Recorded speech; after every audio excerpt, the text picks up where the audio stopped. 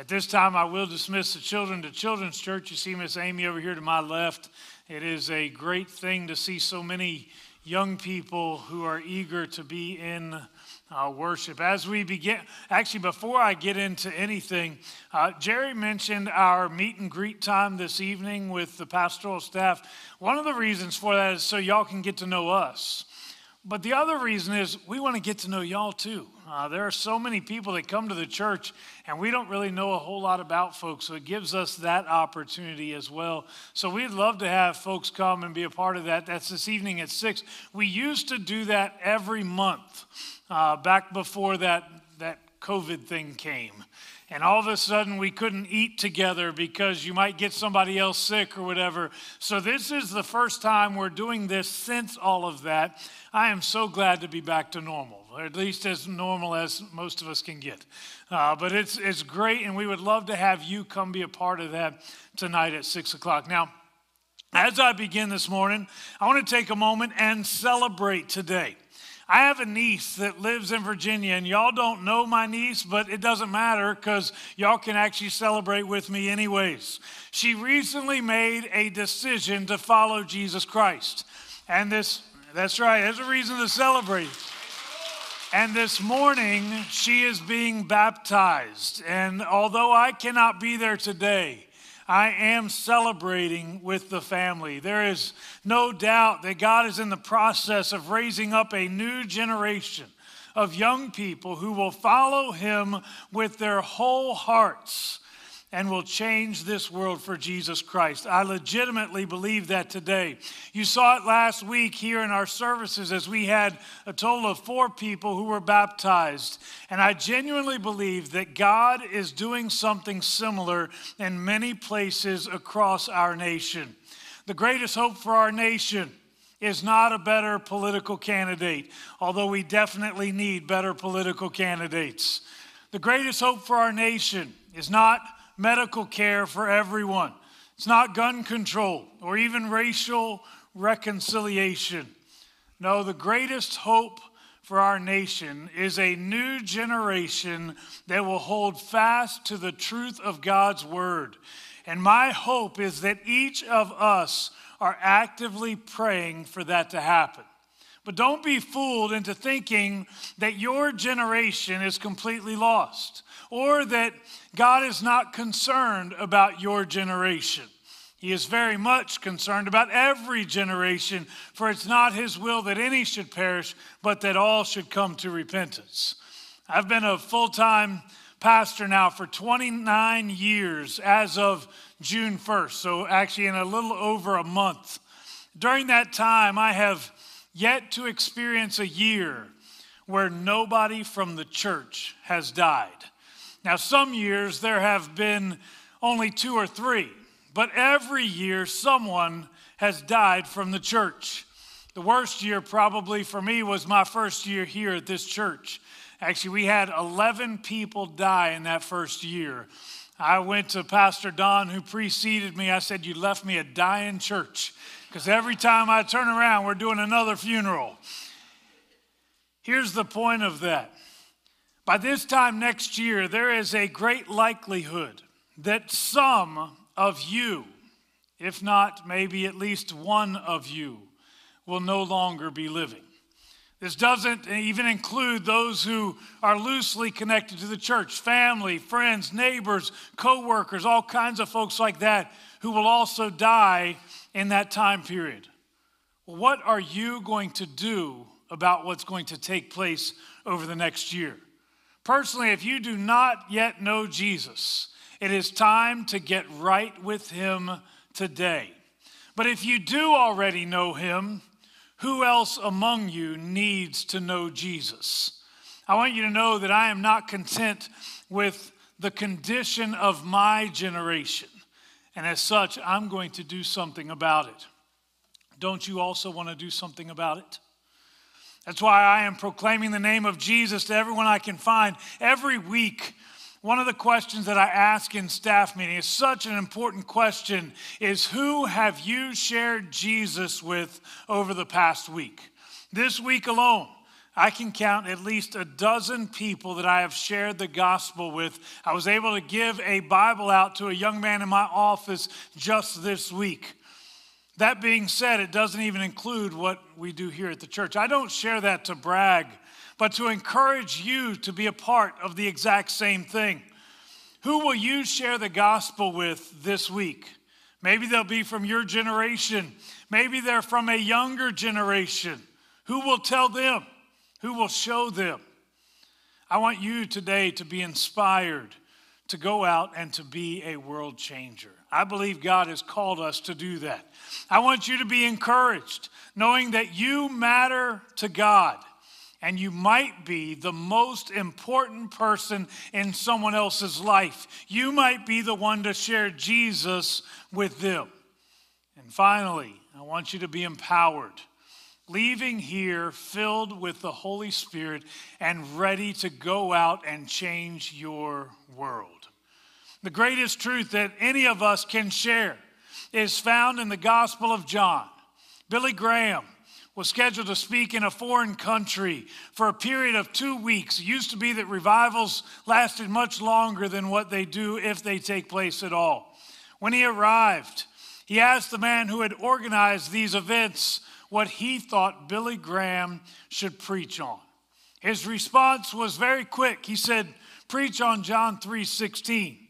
And then he added, "And if you want, you can speak on the same thing tomorrow night.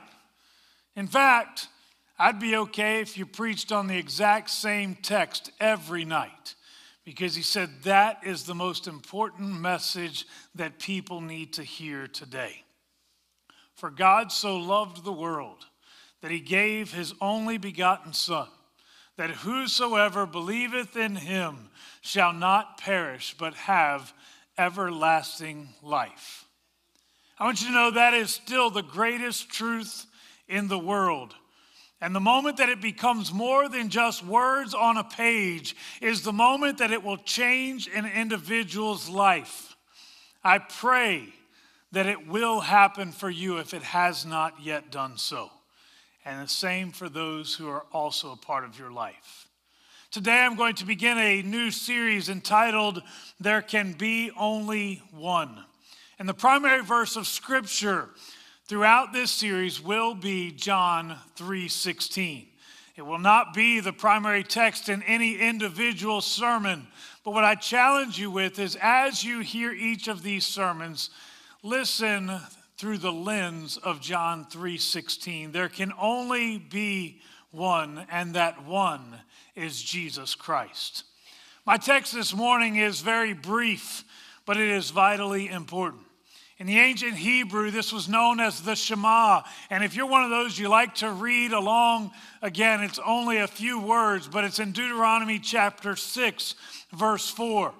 It is one of the foundational scriptures that was read daily by faithful Jews. Not just when they went to the temple, however often they went, but every single day this was read as a part of their devotion to God. In fact, just as John 3:16 would be called the centerpiece of the New Testament scriptures, Deuteronomy 6:4 is the centerpiece of the Old Testament scriptures. And in many ways, we must get this right in order to fully understand the rest of what we find in the scriptures. It says this, "Hear, O Israel, the Lord our God, the Lord is one." I'm going to do something a little bit unusual this morning. Instead of giving you all three of my points as we go along in the sermon, I'm going to give them to you now. So some of y'all who like to write down, are there blanks in your sermon? There are blanks on there? I don't look at the sermon notes on my stuff, but I put them together and sometimes they get, anyways, they're on there. So if you're one of those, you like to write down the answers, fill in the blanks, I'm going to give them to you ahead of time. First of all, we all share common ground. It is very important for us to recognize that there is common ground that all of us stand on. The second one, Our hope is found solely in the greatness of God. There is nothing else that gives us hope, but it is the greatness of God, who He is. And then finally, we can only be, and we'll talk about all of that stuff in just a few moments. I was recently in the Greenville-Spartanburg Airport to make a quick trip to I was there to visit John Kemper, one of the gentlemen from the church. He was having a kidney transplant. I will just take a moment just to celebrate that, the body of Christ, to pray. So we celebrate that, and we thank you as a church for praying. When I arrived at the airport, I had to fly through Charlotte. Well, there was another flight that was scheduled for an hour and a half before mine, also going to Charlotte. When I arrived, the first thing I noticed was that big word up on the board, canceled. As I was standing in line to check in for my flight, I overheard a first-class passenger harassing the customer service agent about his need for a plane. Problem was, my plane was already full. By the way. Wow. It's kind of scaring me just a little bit there. Not sure. Yeah, it's okay. Guy who is harassing the customer service agent wanting a plane, and she patiently explained that all the other passengers, she said, I have an idea. Wait here while I make a gate announcement. She then got on the intercom and she announced that yet another flight was being canceled. And then she asked for the public's help in assisting a fellow passenger. She said, I have a gentleman here who does not know who he is. Can anyone help identify him? I'm in line, and all I could do was laugh because I've heard the argument that's going on there. Obviously, this was a humorous way to handle a very frustrated and a very frustrating passenger. But as I consider that man, I wonder how many of us are like him. We think pretty highly of ourselves, and if everybody else just knew who we were, then they would think highly of us too. Do you know who I am? I am a very important person. But the truth is that while I think you are pretty important, and I think that I'm a created man in His own image, or as the Father, Son, and Holy Spirit spoke, it says, let us make man in our image. Now, that doesn't mean that God created us all to be gods, but rather it refers to the fact that we were given a free will. We were given the ability to reason, to love, and to process in ways that the rest of God's creation could not do. In fact, many would argue that the key element that is missing from the rest of creation is a lack of a soul. They have mind and body, but the soul is unique to humanity. It's a part of the image of God. Let me begin here this morning with the idea that we all come from the same source. We all come from the same origin. We were created in God's image, with all of humanity being given the privilege of experiencing intimacy with the one true living God. But that does not mean that all of humanity will experience that intimacy. I said He gives us the opportunity. It does not mean that everyone will experience that. The reality is that many will choose something very different. In fact, this has been the case since the very beginning. Adam and Eve in Genesis chapter 3 are enjoying intimacy with God. They have been placed in a beautiful garden and instructed to enjoy the fruits of the land. And it appears that it was not uncommon for God to even walk and talk with them there in that garden. How perfect could an environment be? But these two individuals were given one restriction. They could touch, they could eat everything in the garden except for one tree that was located in the middle of this garden. That tree was off limits, and the violation of that one law would bring about the death penalty. Doesn't seem fair, it's just a tree. Actually, it wasn't about the tree. was about obedience. It was about walking in a way that truly honored the Lord, doing what the Creator had actually called them to do. But Satan was already incredibly crafty. He informs Adam and Eve that they will not surely die, which, by the way, was a blatant lie, but rather they would become like God. Now, here's the irony of what Satan offered. I told you already, they had been created in God's image. That means they were actually already like God. They just didn't recognize it. But here we are introduced to the idea that the grass is always greener on the other side. Now, I know y'all have probably heard that. Maybe if I do things my way, I'll be able to get something better than what God has already given me.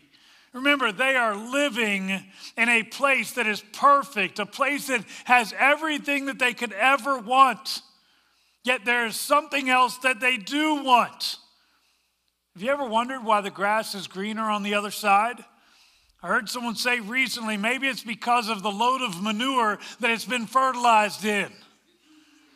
Well, according to Genesis 3:6, when the woman saw that the fruit of the tree was good for food and for gaining wisdom, she took some and ate it. She also gave some to her husband who was with her, and he ate it. You know, I'm going to skip over, so let me just cover a couple of them real quick. First, Adam and Eve. I told you they're living in a perfect garden surrounded by that was good for food and pleasing to the eye. They had no need for anything else. And even if they did want something else, remember they walk and talk with God. They're in the garden. He is the creator of everything. Couldn't they just ask him for it? I mean, the truth is, I do like some fruits. I like grapes. Anyways, separate issue, sorry.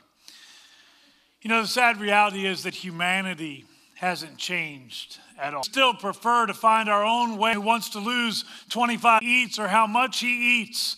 But instead of changing his eating habits, he'll join a support group, get counseling, pay for a gym membership, and all sorts of other things while he continues to eat that box of Krispy Kreme donuts.